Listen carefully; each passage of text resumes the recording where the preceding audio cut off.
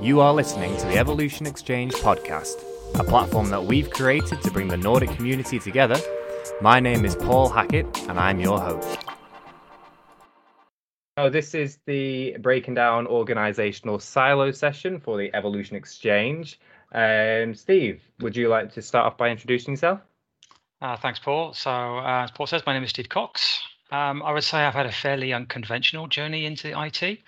I left home at 16, joined the British Army, and after nearly 9 years, decided I had enough of being shot at. So I left and formed my own company and became an independent IT consultant at the age of 24, something I've been doing now for the last 33 years. Worked with customers, both large and small, people like IBM, Ericsson, Hewlett-Packard, the Irish government, Pensions Office, Nordea, Scandia. And I've also worked with very small companies. I did anti-pornography software with Pixalert in Ireland. I even worked for a bunch of guys who were funded by the British Special Services doing software to counteract terrorist incidents. And we worked in an old ballroom in a castle in the middle of the countryside. And I guess my most unusual customer was a two-man company who managed to somehow win the contract to rebuild the national ID card for Kuwait. So they outsourced their entire IT to me, and I did it for them over a period of years.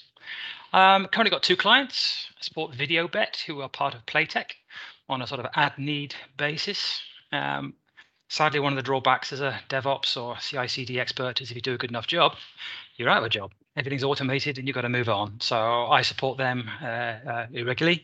And main client nowadays, and for the last 4.5 years, has been Swedbank, where I am part of the enterprise CI/CD tech stream. Fantastic. Hawar, would you like to introduce yourself? Yes, of course. Thank you, Paul. Hi, everyone. I'm Hawar, and the head of infrastructure and the cloud at Betsson Group. So I'm responsible for all of our brands, and I'm super happy to be here to discuss this topic. I really love the combination with both people and technology. My experience is that lots of companies tend to focus too much or only on the technology and forgetting about the other part, which is the people that is the one that actually needs to drive this.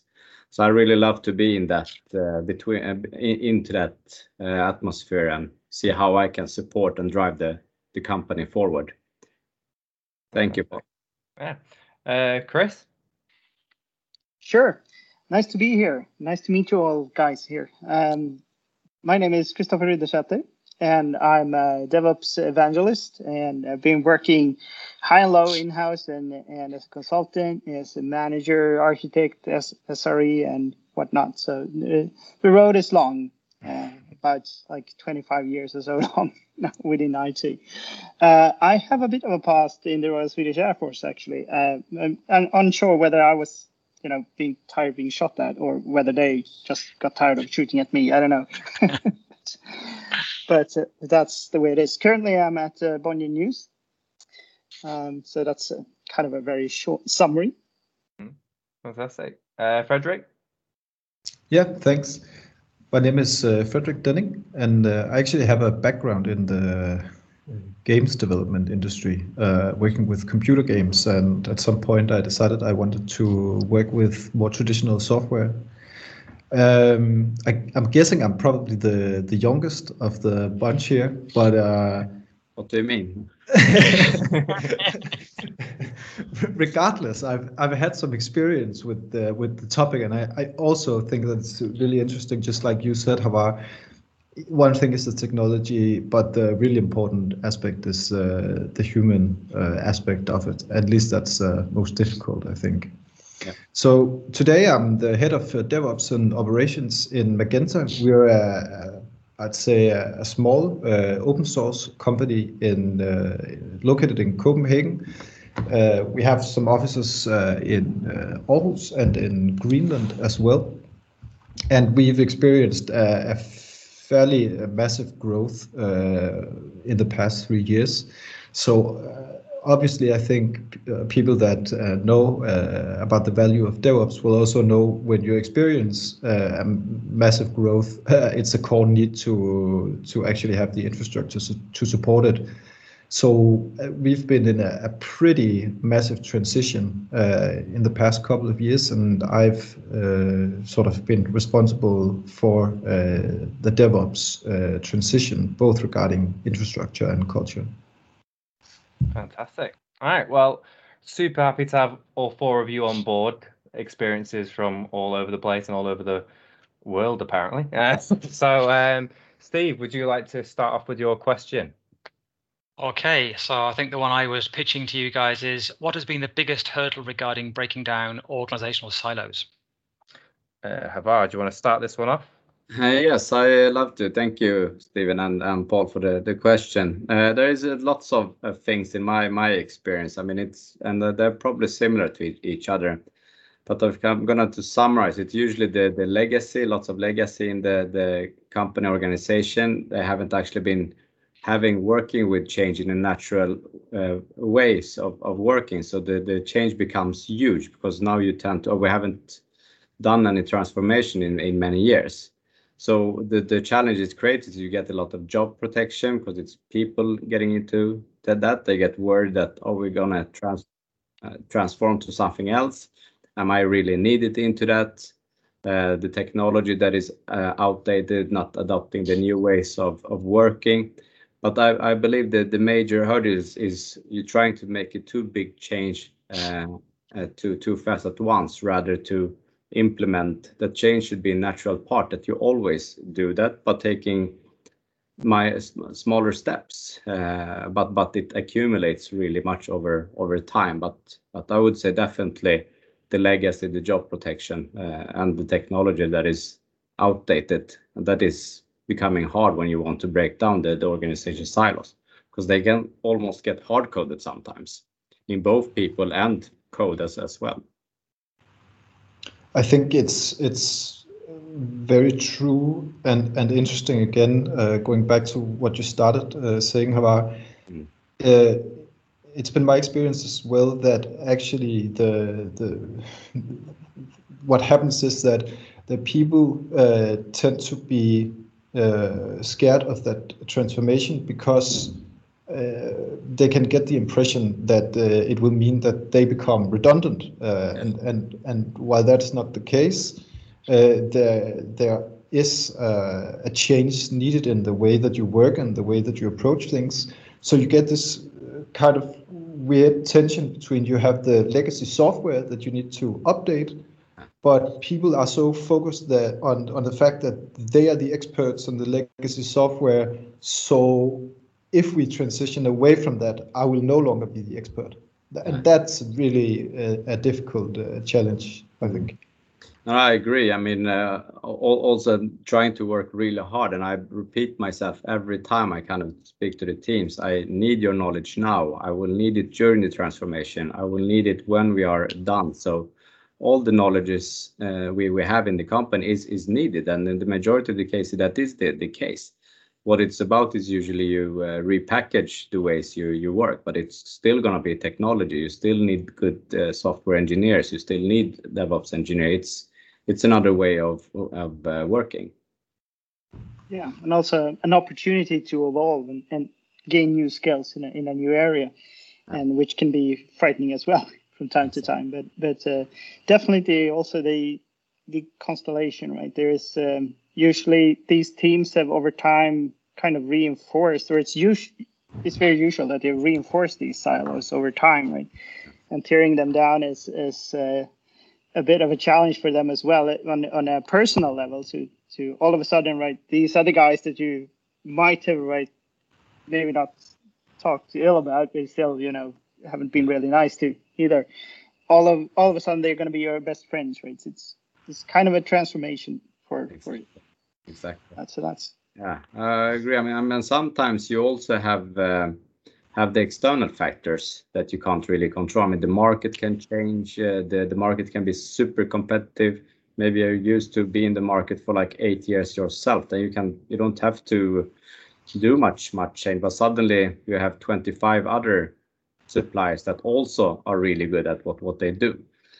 So that is also one of the big hurdles that can come up, the kind of almost like a culture shock when you need to start move things around. and don't have much time on you, because you're going to lose market share if you don't. Yeah, I guess many teams are also business driven, not technology business. Also not technology driven. So I mean, the business is going well. We're making money. Why change? What's the benefit we're going to get from changing? You might say that we are big and fat and slow, but hey, we're making money still. So what's the big deal? So I think sometimes lack of leadership and lack of vision is also one of the reasons why it's hard to break down these silos, because sometimes the people making decisions are not actually involved at the level to say, hey guys, we're heading to a cliff with this technology. It's way past end of life, or okay, it's okay now, but in 3 years time or 4 years time, we're going to be dead in the water to our competitors. Of course, it is. And the self image can be quite hard as well, especially if you've been in an industry where you have been the leading. You still think you are super good. And you think you're still one of the best, and that is I've experienced that as well when you enter the company that has been very successful for a very long time. So actually changing that self-image to be aware of what actually has happened outside. We are not the best anymore. There are other ones doing cool things as well, even better things, and that perception can be quite hard to change, because again, it's not technology you are changing, it's the people's mind and what they kind of used to do. So that can be actually super challenging to change, especially if the company is over 1,000 employees and above. Yeah, I was with IBM back in the 90s, who definitely suffered with not invented here syndrome when they were so vigorously pushing OS2, and then of course Windows just like sunk them. So. I think it's also interesting that inherently in any change process, what you need from people is the willingness and the ability to learn and to grow and expand your boundaries. But there's a pretty unfortunate correlation between how long you worked with the technology and how unwilling you are to change. So the longer you work with something, the more unlikely you are to get up in the morning and tell yourself, today I really need to learn something new. I want to expand my horizon on how to approach the fundamental aspects of my job. Yeah, for sure. Yeah, and that's a problem in our line of business as well, right? Because investing in a technology, investing your time and learning something, and it changes so quickly. So you really have to learn to unlearn things, which is more difficult than to just learn something new. So there's a lot of challenges in that as well. I completely agree.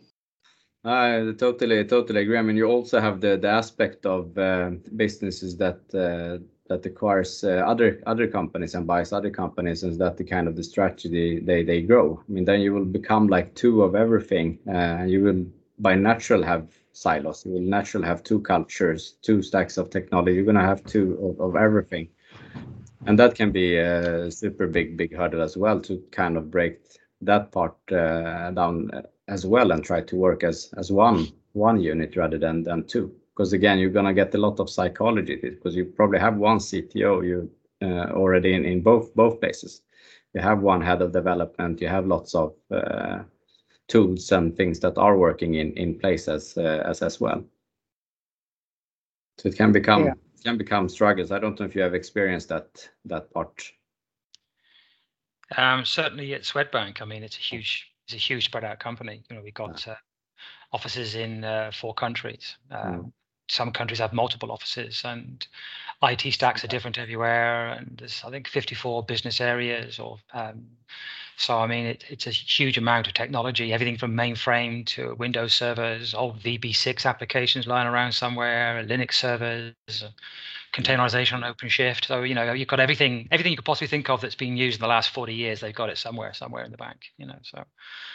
So a lot of sites. I guess the banks are in a big need of transformation as well. Definitely.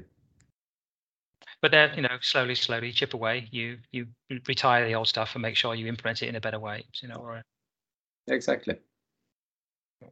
We've touched on it a little bit already with what Frederik was saying about upskilling, or people not wanting to move away from technology they've used for years. But it leads quite nicely into your question, Hawar, if you'd like to pose that one to the group. Yes, of course. I mean, one challenge I have and need some help and discussions around is how do we work with upskilling our engineers in a structured way? At the same time, breaking up the silos, because you're gonna need a different skill set sometimes. You need to recruit. You need to upskill the one that you have. You might need to take one skills in one place and move it to another better suited place.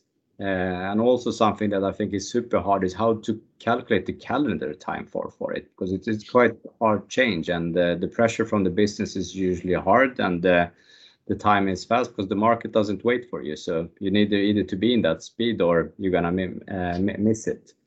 So that is the part of I want to kind of throw out here. So please share your experience in that. I would love to hear how you have tackled this part. Yeah. Steve, do you want to start this one off? Yeah, sure. So at Swedbank, we kind of have decided that we really need to use a lot more automation. I mean, everyone's going on automation. So when we're looking at upskilling, we're combining not just changing the way the businesses are using the technology stacks they're using, but all their methodologies they use. Yeah. So we have identified a way of working within the bank that we'd like to promote, a common way of working. It's not enforced, because obviously it's not possible to enforce that on a lot of teams because different tech stacks will go different ways. But at least we have a common way of working which we can promote and then support teams moving on to. So simple things like using Jenkins for automation, using Git, using pull requests, using Jira for your planning, all the basic stuff. And then building up shared libraries that will allow them to do certain things in a common way. And then we approach the teams, and we have education sessions with them, explain to them, don't be afraid. What is automation? What is it that's going to be transforming you? How are you, going to be able to sort of to move up your skill set so you can do this? Then they go away. They think, do we want to go automation or not? And most do want to do automation. And then we'll do some sort of like gap analysis with them. Where are you today? Where can we take you? What's your roadmap? What can be done? And then really the third phase is, what are you capable of doing? And how much help do you need to achieve that? And then we have a centralized team to help that. Can I jump in with one question? Sure. I mean, yes, you can take the team and kind of explain and all of that, but how do you kind of handle teams that might not be interested at all in what you're saying, or things that you say they're not buying into it at all, because they think they already have a solution that works and they've done it for 20 years? Yeah, at this stage, with so many teams who do want to help, for the ones who don't want help, knock yourself out, guys. Because at the end of the day, there are KPIs. Management are looking at performing, how the teams are performing, and they are seeing a gradual shift at those who do move to automation, and those who do move to more common ways. They're performing better. They're getting less defects in production. The satisfaction from the surveys they do is higher within the teams because there's less stress. And then management itself put pressure on those teams who are not moving to say, well, why aren't you going this way? So that's been the main driver for us. Is we have various KPIs in place which monitor how teams are performing and how they're getting on. And one of the main factors is that if they're not performing, it's entirely up to them. It's a business decision they must make, but it's going to be more costly for them in the long term. Another comment then, Steven, it's super good that you shared it, but with you usually have legacy technology that sometimes is super business critical. I would say the majority of the revenues usually comes from legacy software. Sometimes you want to drive into the new stuff where all the new stuff tends to kind of get the star shine on it. Indeed. So how do you balance that out? I mean, you want to protect your revenue and the people that actually are working with that as well. At the same time, get them into the new skills coming up as well. Because what can happen if we put all the energy on the new cool stuff, that some can keep people that resign software said, hey, I'm not appreciated here anymore, and that can kind of starting to create turbulence. So how do you create an environment where you upskill them, but still not creating turbulence, risking the operations and the legacy that is actually a big part of revenue? Yeah, I mean, one of the biggest legacy issues in banks, of course, are mainframes. Yeah, which is a huge skill set in its own right. And I don't think Swedbank have any particular plans, at least they're not sharing at my level, of decommissioning mainframes. They're going to be there for a considerable time. So what we're looking at, we're working with the vendors like the IBM type companies to say, okay, where are you going as a company with your DevOps and automation? Because at the end of the day, I mean, all this legacy stuff is supported by companies who has this as a business case. They can't themselves just sit around and not support their customers. So IBM, for instance, have lots of products that they are built around automation, and we're gradually bringing them into the bank. So we have Jenkins agents running on mainframe today. Running batch jobs. JCL, and this allows us to start doing a lot of things that you think, oh wow, you can't do that on a mainframe. Actually, you can. So we're doing things with synthetic data and generated data and linking mainframe jobs in with other non-mainframe pipelines to achieve great levels of automation. And the mainframe teams are starting to feel, hey, actually, we're part of the journey. We're not being left out here. Just because you're working on a old system doesn't mean that it's redundant and not to be used. So. And I would say that a lot of these mainframe guys has been working with automations for very, very long time and very successfully as well. And we're working with parameters that we don't have in the same extent today. I mean, that they have to really think about what they were doing, right? So they usually got a great automation mindset. Usually the challenge is about letting go of some of the control, right? And they are also usually working with key systems that can't really fail, or rather it can be catastrophic if they fail, right? So finding the balance and having a lot of discussion, I think, with these teams on how to balance that into a more agile way of doing things, maybe chopping things up in smaller things and going through their kind of infrastructure and see what they can do, right? Because a lot of them are great guys. They're really good at automating things. I agree. Super interesting reflection. I mean, I do tend to get feedback but I used to have full control, but now I don't. The teams was in full control over this area and these systems, and now we don't. We don't know who is responsible. I mean, there is a third phase we do, which is having done introduce them to automation and show them what can be done. We do the gap analysis and then we actually work with the teams. Some teams don't have the skill sets to do the automation. And that's one reason why they are resistant. In which case we say, okay, then we'll do it for you. So we actually embed resources with the teams, and we do the automation pretty much for them, but involve them. So a lot of mob sessions, a lot of pair programming, yes. And after a while, they start getting confidence in the new technologies, and they realize, we're not losing control. Actually, what we're doing, we're getting rid of all that manual stuff that we used to do, yes. And now we're actually automating it, and it's fun, yes. And then they become part of the journey. Yeah. Basically show them. Yeah. And then suddenly, you haven't got very experienced DBAs acting as data entry monkeys. They actually can get on and do stuff which is critical for their performance, and then they can start educating and teach themselves new things around the data, which they never had time before because they were always doing manual routines they've been following for the last 20 years.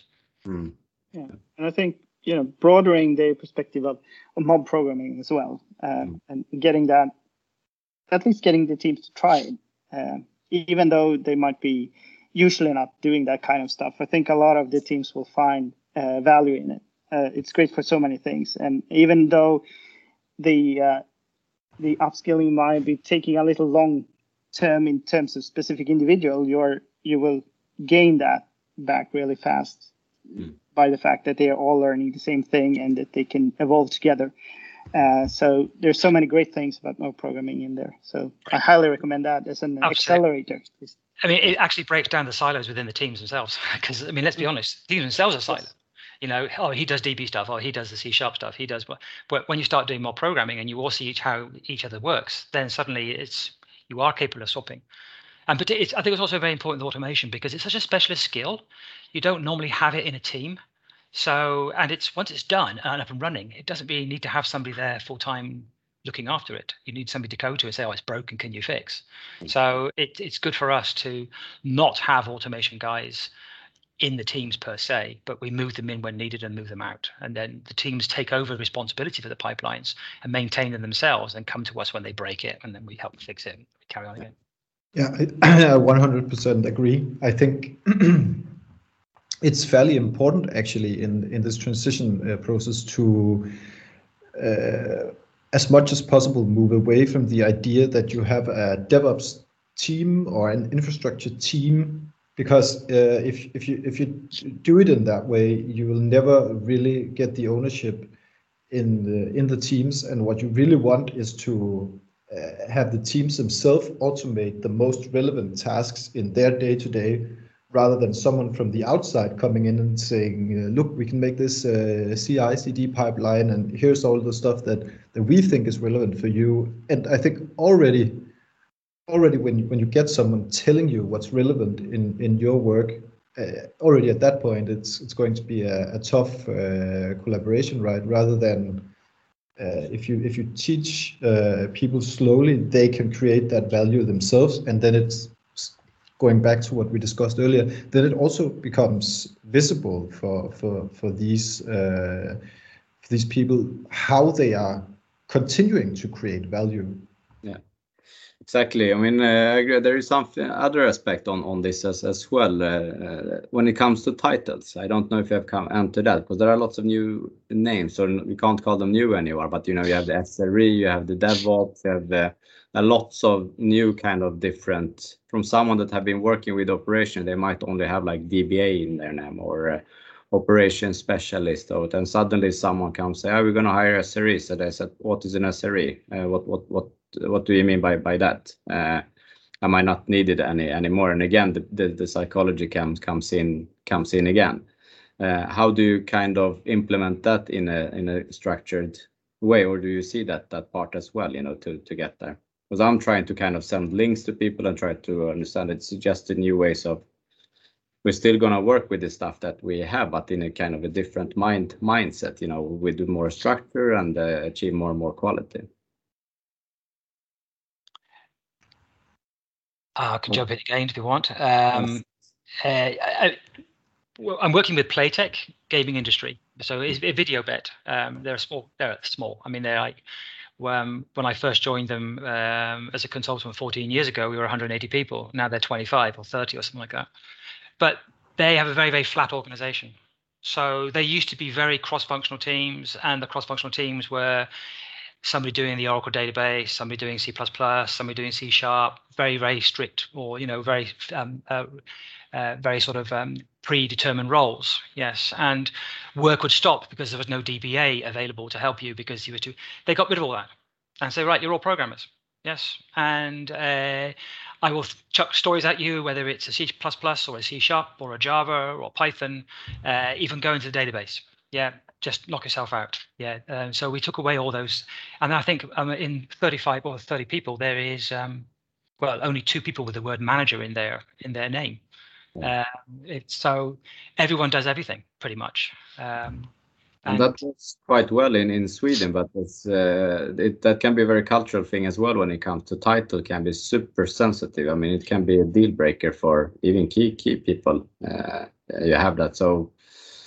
I see it to tend that it's a difference depending on what country or market or culture we have that, but there are cultural differences as well on how you interpret the titles.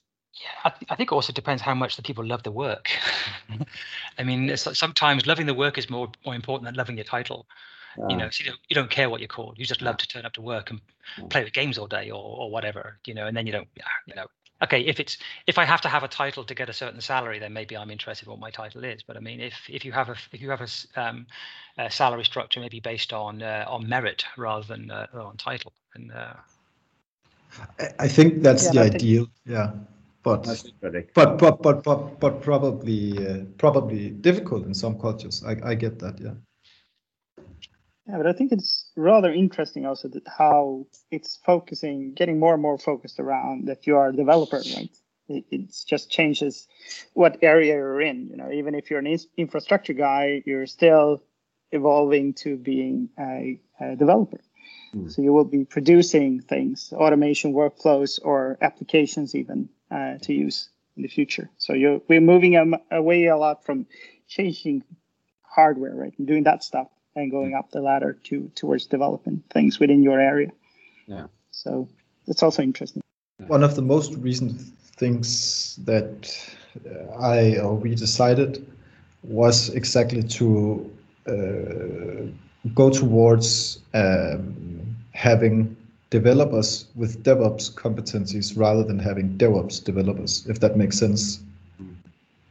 So I guess that's also an upskilling thing, but like implementing that knowledge at developers, and everyone is a developer with DevOps competencies rather than it's specific people with that title in it. Yeah, and I think that's a kind of super interesting thing as well, right? You know, whether you will have developers that can do the kind of operations part, or if you have like operations people that are evolving up to like developers, right? And I think it has maybe a little to do with scale, although you can do it in different ways, right? But because if you're a small company, I suppose that you won't have any real gain of having like a small team of infrastructure guy or like one. You better to spread the knowledge and let all the developers have the knowledge, and you share it better that way.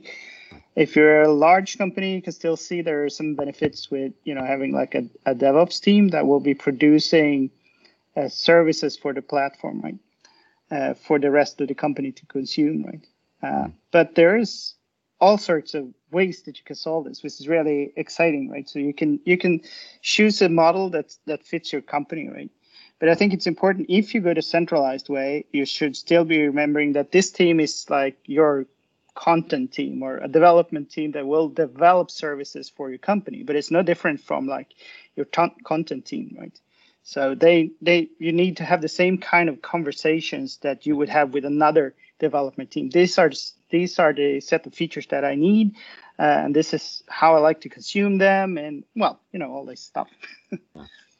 That's super good. But how do you kind of calculate the calendar time for it when we have this kind of implementation that needs to be done? I mean, what kind of metrics and data concretely do you to look into when doing this? And I know this is a hard question since it depends on the size of the company. But on for yourself, how would you think? Because everyone knows it doesn't take one day, or probably not 1 week either, because it probably takes quite long time, and it's easy to underestimate the time it takes. But do you have any kind of tools or metrics or guidelines you use for yourself when doing this?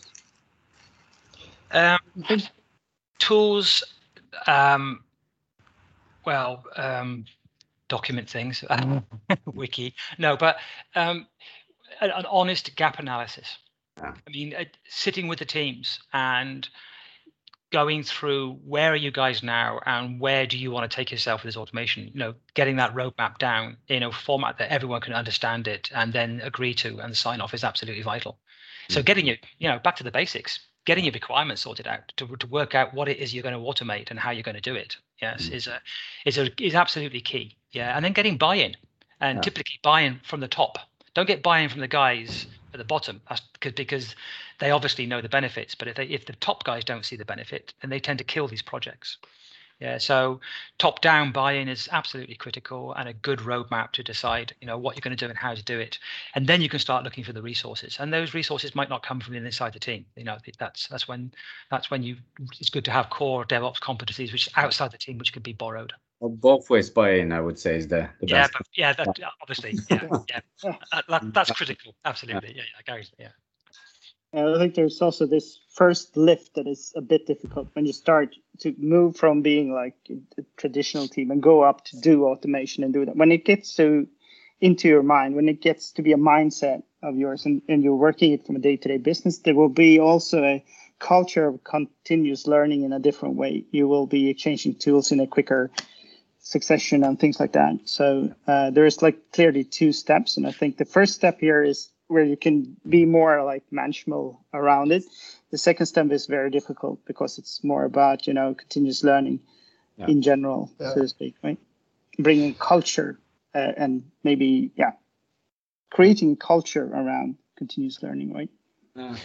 Yeah, I agree. And I think what we did here was also to identify sort of the first milestone or the first plateau that we wanted to reach. So we defined a roadmap with all the instances of automation and what we wanted.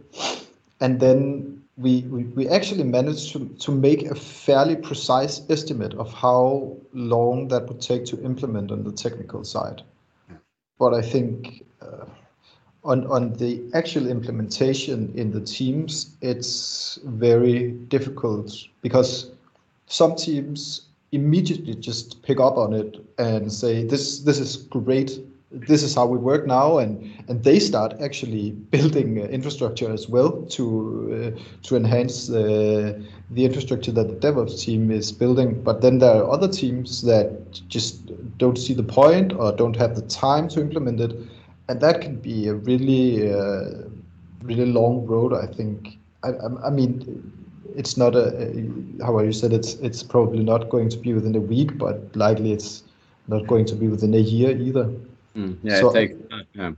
I mean, I can share a bit how we have kind of working with this in a structured way to upskilling it and kind of breaking up the silos. So what we are going through now is going from a technology component feature factory into a product oriented organization.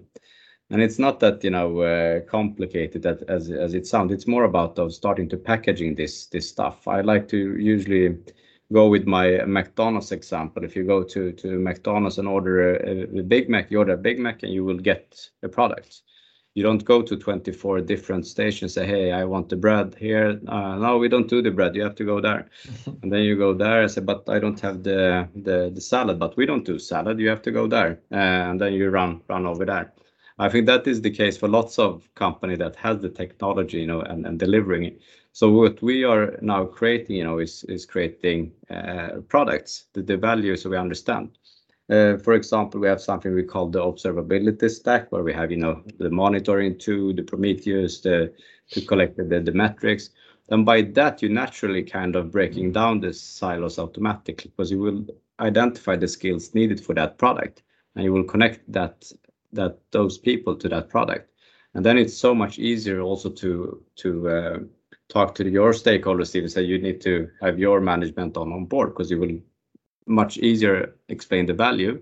And it's also much more fun and interesting for an engineer to work with a product that's something that has a super clear value. It's not only one wheel or one component anymore. It's something that is super valuable. We can monitor it. We have KPI on it. The management present it, on the big all hands meeting. So it becomes, a very natural part of the ways we work, and that you don't have to spend so much energy to convince them, because they will adapt it by themselves. The majority of them, at least. So that is the work we are kind of spending a lot of time, and then you can start to break down the different products and kind of set timelines on it. And then you probably need to change the times around it, but it gets like a red thread you communicate around and talking about the value, because I think everyone wants to deliver value. So if you can convince them to deliver value, they will break that silo by that part as well. It will help. It doesn't solve everything, but it does help you a long way, definitely. Yeah. Sounds super interesting what you've got going on there. But I need to move us on to the next question. Frederik, would you go ahead? Yeah, thank you. So my question is, how do you know that an organizational unit has become a silo? So what identifies a silo as opposed to simply an organizational unit working with high expertise on a specific corner of the organization's business? Because, I mean, sometimes that's just the case. Chris, do you want to start this one off? Yeah, sure. For me, I think it's a lot about how that team is communicating with other teams and interacting with other teams, right? If it's a lot of throwing things over the fence, then it's a silo in my world. And if you work towards processes that kind of enforces that kind of culture, then it's very much a silo for me. On the other hand, even if you're very highly specialized and don't really need other people so much, the way you kind of interact with other people in this is kind of key. So I would say if you're open and kind of friendly and want to work together with other teams on these specifics where you can, that will be a autonomous team, all right. But on the other side, if you're unwilling to do that, or if you want to very specific specifications, if you need to do something and be very formal about it, I would call it a silo. That's just my 2 cents. But it was a very interesting question. Yeah, it's a super good question. Thanks, Christopher. I agree. I mean, for me, how I can see when its unit has become a silo is when 2 teams or groups are depending on each other, but they do not communicate. There is no transparency, but they do really need each other in order to, deliver this value or this product. So that is kind of the quickest way I identify the silos. Do they need each other? Could they have, a stronger bridge between each other with that help? Yeah, I mean, don't want to repeat what you guys are saying. I'll add an extra bit to this. A hardened silo is one that also completely resists any attempt at change.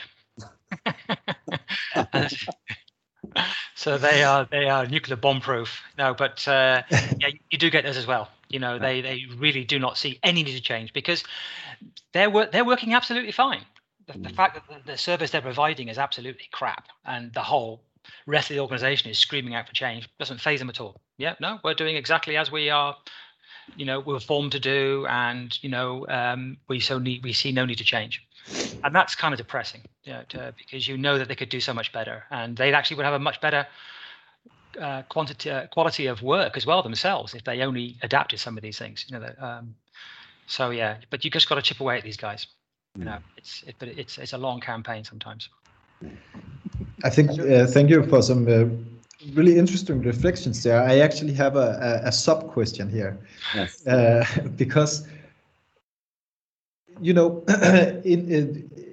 the business that we're in, things change really fast, and we've all seen the new buzzwords come, like agile methodologies and DevOps and breaking down silos and stuff like that. Sometimes, in my experience at least, you have to stop and reflect about what you're doing. To me, working agile is a completely natural thing, but I don't do it religiously. I pick and choose what I want. I think it could be interesting maybe to hear your thoughts about what are the biggest costs of having silos in an organization. Because we all agree that silos are bad, but it would be interesting to hear you guys reflect on why are they bad. Yeah, I mean, I can start in that. I would say definitely time. You lose a lot of time by that. You get late to the market. You will most probably lose quality on the product. You will probably lose innovation since you kind of breaking up different groups into that and not having the open kind of dialogue into that. And probably your business stakeholders won't be too happy because they need stuff to get out to the market, and it takes too long for us to deliver. So that is how I would definitely summarize that. Not sure if you recognize any of that or what your experience is in that. I agree as well, and I think that it slows automation as well. If you're going to build automation, it's very difficult to do within a silo organization. It takes a lot of time, right? And the outcome is very unsure. So it's definitely important as well. Yeah. And speed is perhaps the most important factor these days. If you're not quick enough, you will be out of business. Yeah. That's just the way it is. Yeah, it happens super quickly. So. Yeah, that makes a lot of sense. I agree. I think what you lose is probably time to market and innovation, right? Because ideas can flow across teams, and you start to, instead of spending your time improving both of the methodologies, but more importantly on the product that you're selling, you start spending your time being at war internally and having meetings about why the other team didn't do as they were expected, and job satisfaction falls off a cliff, and there's a lot of reasons. I think. Exactly. Yeah, we ran a little book club in our team for a while, and we were looking at lean principles. And that kind of touches a lot on silos, because the whole idea behind a silo really is to make that particular unit efficient. Yeah, so let's have let's say a typical one, a ticketing system for, I don't know, doing access management or something like that. Yeah, you've got a bunch of guys there answering tickets, doing 8 hours a day, absolutely rock solid, doing all the access management requests for an organization of 5,000 people. So they are super efficient. I mean, but they can't keep up with the workflow. So you hire more people to do more data entry. Yes.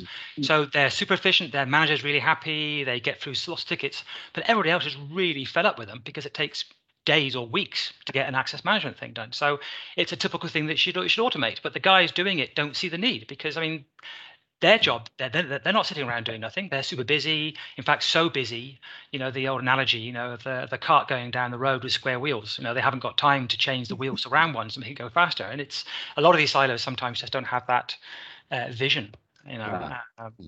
But that comes also to kind of the trust thing. I mean, what identified the silo between two kind of areas is lack of trust, right? So if two groups or teams, if people don't trust each other, they will isolate them from each other. And it's same with the thing you mentioned, that they still keeping the manual work as they do. There is also kind of a sign of trust, not trusting maybe where they are. They do automate, they will still have something else to do, or they will still, maybe even grow. I mean, I tend to encourage that if you do automate and you grow, you will actually grow by it. The biggest mistake you can do is to not trying to improve. Yeah, absolutely. And sometimes teams don't have the mandate themselves to automate or change their ways of working. I mean, maybe there's a team that has to okay everything. Maybe there's a process office and they are driven by group security, who are driven by group legal, who are, so, a simple thing, let's just automate access management. Not quite so simple because of all these other knock-on effects, and you've got to get buy-in at the most highest level before you can do it. Otherwise, you might be compromising security within the company or exposing customer data or whatever, so. Oh, while we're kind of on that topic, what I was going to say, tips and tips and tricks do you have to build trust across teams? What have you used? What kind of tricks have you used? Well, how about you seem to have started this one off already, so why don't you jump the gun as well on there? Definitely, this is one of the areas I do spend a lot of time with, but it's definitely very plain and simple communication and dialogue. It sounds simple, but it's hard to implement. I mean, I don't want to generalize, but I'm going to do it anyway. Engineers, they like to send messages to each other on Slack, on Teams, and not actually talk to each other. I mean, you have a phone, you can call, you can even call by Slack and Teams as well. So I do spend a lot of time to encourage to talk to each other, especially when solving issues or problems, or there might be conflicts. You can't solve them over email or messages. It actually gets worse because the misunderstanding rates goes up by several 100%.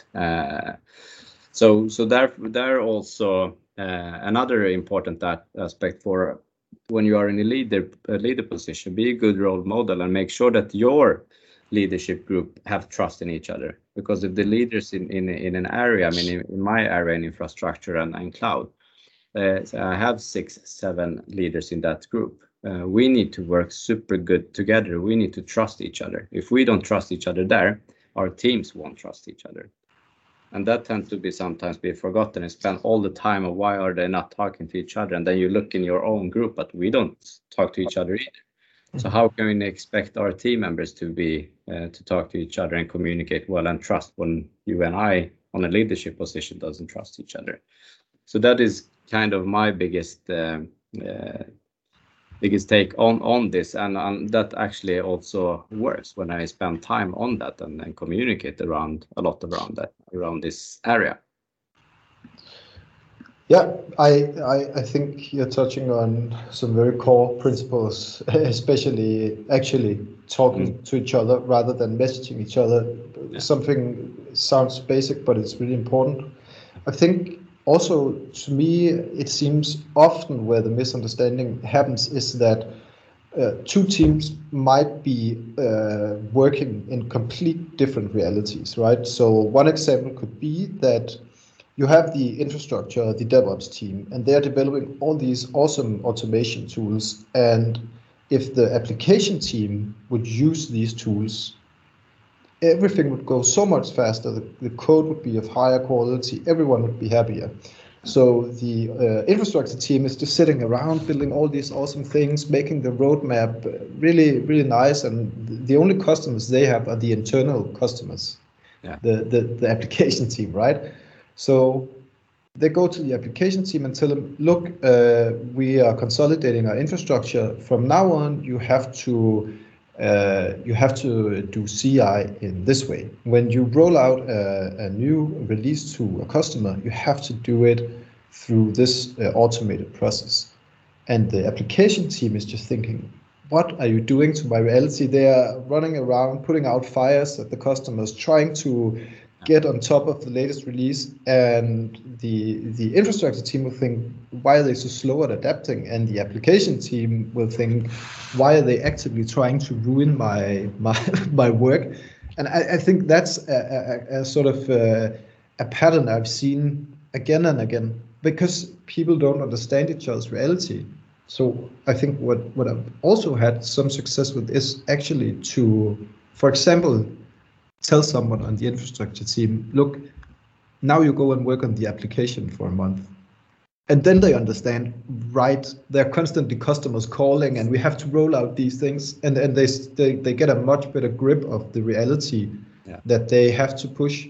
And then they actually start delivering the new features in a way that makes sense for the people that needs to use them. And conversely, right, the application team sees that the infrastructure team is actually trying to make their job easier. Yeah, maybe another example of silo. Yeah, for sure. I think that's a classical example, right? But I mean, it's a super big and interesting area. You can do a lot of stuff into that. But something that I have been reflecting as well, to create this communication dialogues. But if you have a common purpose or common goal, that also kind of opens up. I can take an analogy. I think everyone here has been experienced an incident, a tech incident, when all the production systems are down. That is one of the cases where everyone just goes together and helps out. Kind of majority of the politic bureaucracy and everything kind of disappears, and everyone gets super focused. I mean, it's like the analogy: if the house is on fire, and you have 20 people around you, and there is a bucket of water next to you, no one will ask for permission if they can take that bottle of water and throw it. They will just do it because they see there is a fire. They need to put it down. And you don't have to maybe to go to that extreme level when creating the purpose and the goal, but it shows how much easier it gets for everyone when we understand what is the goal here, what is the target. I mean, in the case of the house is on fire, everyone knows that the fires needs to go out. We need to cool it down. If I have found water, I will throw it at it. So that kind of improves the ability for people to take initiatives. They have the courage to take initiative. And they trust themselves that they can take the initiative, and then drive through. That opens up kind of the dialogue between the teams, but then they start to trust each other because they did the work together. All of this was a part of it. So I think that's a really good thing, getting the opportunity to work together, as you were talking about the automated, continuous delivery part of things, right? That's typically one of the areas I've seen a lot of success, where development teams and the former operations and DevOps teams have worked together to create the automations specifically around the continuous delivery part of things. Yeah. So I think that's been proven very successful as well. And it's great to hear that there's something that you get confirmed, right? And there's a few new ideas, right? And that's been really great. Yeah. I would say, I mean, we do a lot of things. We hold a lot of horizontal events across the whole organization. So as the enterprise tech stream, we are sponsors of a number of what we call community of practices. Yeah, so we will hold a monthly Skype or Teams meetings around test management or automation or the best use of Jenkins. Yes, and we get hundreds of people turning up to these events. Yes, so being very open, transparent, sharing knowledge. That's a great thing. Yes, having an attitude of always having an open door. Doesn't matter what the query is, come to us. So we have official and unofficial ways of contacting us. Yes. And if you use the official ways of contacting us, you don't get lost in any sort of mail queue. It goes into very transparent Jira boards. It pops up in our stand-up. Oh, we've had a query from a team. Who wants to take it? And then whoever does take the queries from the teams, show enthusiasm, keep in touch, follow up. You know, if they go quiet, you know, go back to them. Hey, haven't heard you guys in the last couple of weeks or whatever. What's happening with all your efforts? Oh, we're bogged down in production issues. Fine, okay. Let us know when you need help. You know, so keep the momentum going. I think that's key for a lot of these things. Celebrating success. That's a really good one. If things go well, you know, talk about it. You know, get it out there, and not just for yourself. If you see other teams doing good jobs, sing their praises. Say, hey guys, just imagine if you were like that team over there. I mean, they've done some fantastic job. And then you find teams talking to each other, and they find out, yeah, you know, my stress levels are up here. I was always late picking the kids up because I was doing this. Now I've got all this automation in place. Yeah, it's a breeze. I can do my code, and I've got to worry about all this. And then it becomes a layered thing as well, because, you know, you solve all their immediate problems. Yeah, but they have other problems they weren't talking about. Yes. So you start to move on to even more complex problems that even weren't on the drawing board when you first talked to them, because it wasn't even possible to even consider that, because they were so much doing things the old way. Yeah. So and if you get teams who are working in similar areas, get them in contact with each other. You know, it hasn't got to be you doing everything. And sometimes we have teams who we've helped then become ambassadors for automation in other areas, you know, that we didn't even get to contact. Exactly. Yeah, I think that's really core here, that you're growing a culture, especially, you know, leadership wise, you're growing a culture. So create those arenas where this can happen, right? And do after works, do breakfasts, and especially I would say in Sweden, it's difficult because we're now focusing a lot on competence versus tools, right? And there's a bit of a change, but also we're not used to focus of spending money onto building culture this way. So a lot of companies, unfortunately, have a bit of a challenge into, okay, so we're going to spend more money on like after works and breakfast and things that is difficult to see the return on investment on that sense that they're used to, right? Yeah. So that is a leadership challenge, I would say, but it's worth any penny. Every penny. Yeah, no, totally agree. It's super important, those things around it as well. And I mean, sorry. No, it's fun. I mean, of course, you also need kind of have to build the trust between teams. You need to have good leaders. You need to have leaders that like people and understands people. I would say that is not the case everywhere you go. Tend to focus on one part, but you need leaders that are interesting into the people aspect of it, you know, and trying at least to understand and go from where they are, you know, and try to work on your leadership from where your team are, not from maybe where you are always. You need to kind of see it from the team's perspective, you know, and take the steps from their world. And I think you can also agree that the social aspect is super important. I think you can also set up some organizational structures that help the knowledge and the understanding of different teams work. So, for example, Hawar, you mentioned that the leaders has to work well together. That's one super important aspect. What we've done and what I think works really well is that we have, for example, a technical lead on each team, and the technical leads are a group as well. So, sort of a basic matrix organization, right? And the next step I want to implement now is to close down the DevOps department and instead embed a DevOps team across the development teams, right? So you have all these, you don't have just the horizontal lines, but you have the vertical lines as well. So you have sort of a matrix organization, right? I think that's a classical move. Obviously, it depends a lot on the size of the organization, or you maybe have to implement various matrix, but having that shared professional space as well, I think creates a lot of understanding, and it helps people get better at what they do. I mean, I learn a lot from my colleagues, at least. Yeah, super good. We don't just do social events. We also do some. I mean, our team do. I think once every 2 weeks, we just do a fun event. No, it's on. We're okay. We got COVID and we can't do much, so it's on Teams. But we'll do a geofinder together for an hour. We'll have a great laugh. You know. Yeah. And I think that those sort of things help build it. I got to admit, the team cohesion and our morale is so much higher now than it was, say, 18 months ago, because we're trying much harder because of the pandemic. But it forced us to focus on these sort of things. Whereas before we took it for granted. Now we realize we're all at home. We actually do miss each other. That's another thing I never thought I'd say, is I miss my colleagues. Yeah, so we make a lot bigger effort to build that relationship between us. And I think that's also impacting the teams you talk to. I make a much bigger effort now to be, more for them, because they're in the same boat. They're all sitting at home and they're all feeling like they need help.